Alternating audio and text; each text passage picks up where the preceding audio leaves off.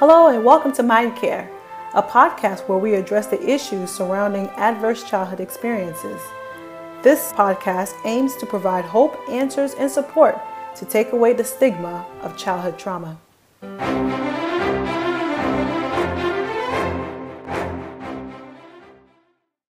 Hi, everyone. Today is the first podcast of a new series entitled Dealing with Childhood Trauma and the Effects.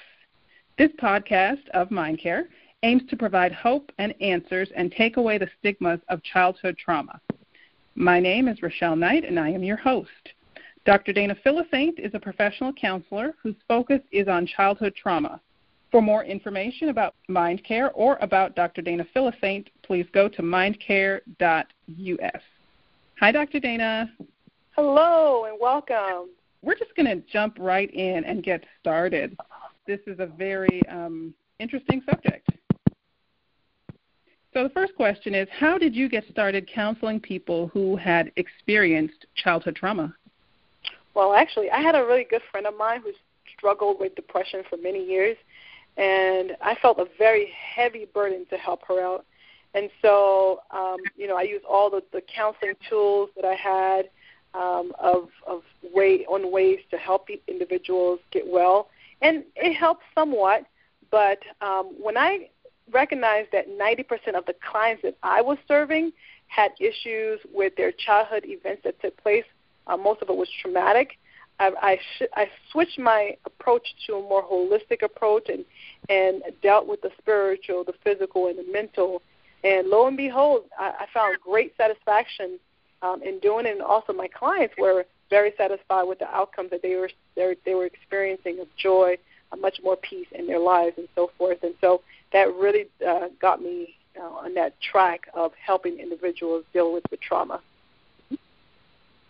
Okay, wow. Okay, great. Now the next question is, what are some ways to develop an effective relationship with someone with a traumatic past? Okay, so there's a lot of stigma, of course, behind childhood trauma, and there's tons of research as well that's showing that 67% of individuals, and sometime in their life, especially their childhood, experience trauma. So it's very common. 67%, that's a high number too.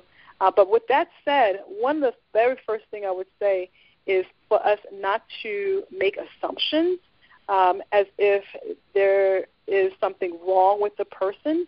So just because an individual experienced trauma doesn't mean that they cannot have meaningful and healthy relationships. I know that research is showing, for example, in an article journal by the Public Library of Science, there was a study that shows that psychological and physical trauma can have a profound effect on the development and well-being of a person throughout their lives.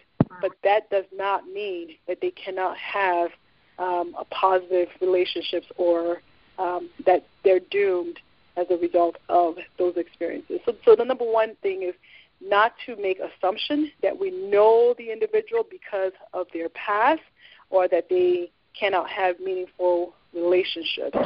So don't be quick to make judgment about those individuals. So that would be the first one I would say. Okay, great. I think that's an excellent point, that there's hope and not to make assumptions, that people with traumatic pasts have some hope ahead at the end of the tunnel. So that's fantastic. Okay, great.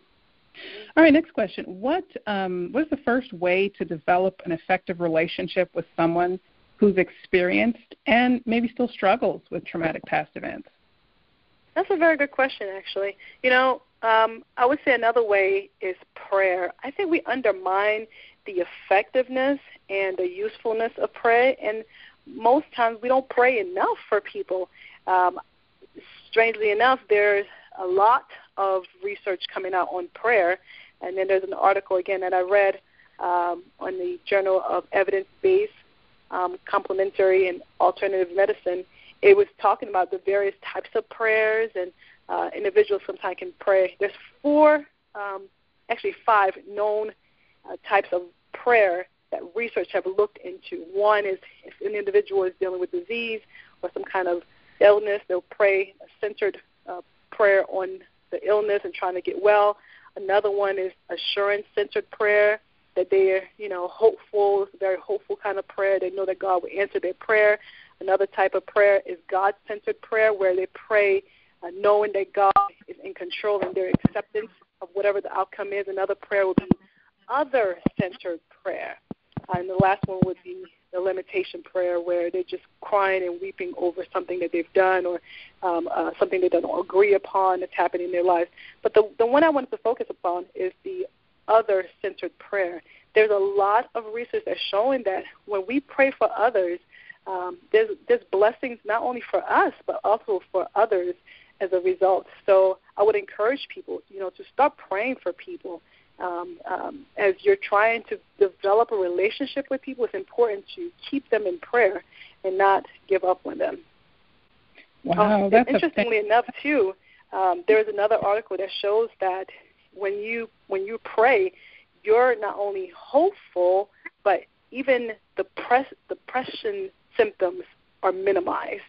So if you are depressed or if you're saddened and feel like you have no hope, all of those things are minimized and as you pray for others as well. So very positive, good benefits for prayer. That's excellent. I mean, that just shows a lot of hope, too. Well, and I like that. The 5 types of prayer: centered prayer, assurance, God-centered, other, and the limitation-centered prayer. I mean, that's very helpful, definitely. And I just have one more question. What is the next important thing to keep in mind or to do to develop an effective relationship with someone who has experienced some type of past trauma? Okay, another one I would definitely recommend is show that you care for people. Interestingly, individuals who have gone through trauma have very high sense of empathy towards others. So they're able to recognize people's emotions much quicker. That's what it was showing in an article that was published recently, that they have an elevated sense of empathy towards other people. And so the same thing, too, they're looking for people who can have sympathy towards them. And if we can develop a way to demonstrate, not just in words but in action, if it needs to be, to demonstrate that you care for people, that's always a helpful thing. And there are ways that we can actually learn to be empathetic or learn compassion.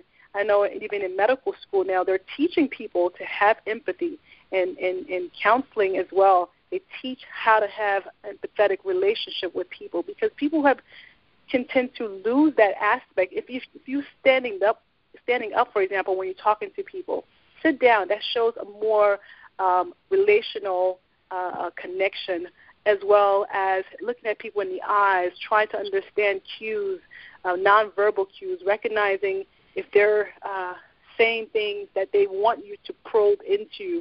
Those kinds of things can be taught. Eye contact is another thing. So social skills that we know can be developed or even improved upon by adding that empathetic aspect and compassion into our conversation with others as well. So it's something that we can learn and as well as demonstrate towards others. So people are looking for real people that have empathy towards their situation in life. And so we can encourage people with those things as well. So demonstrate that you really care is another way. So, and another thing, too, I would say, don't give up on people. We're quick to give up on people.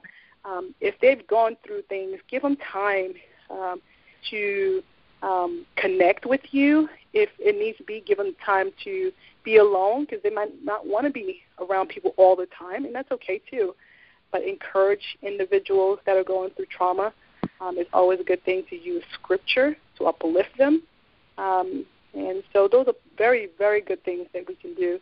And another, I would say, one last thing I would say that's very important is to show people how grateful you are that they're part of your life. So, we sometimes take people for granted.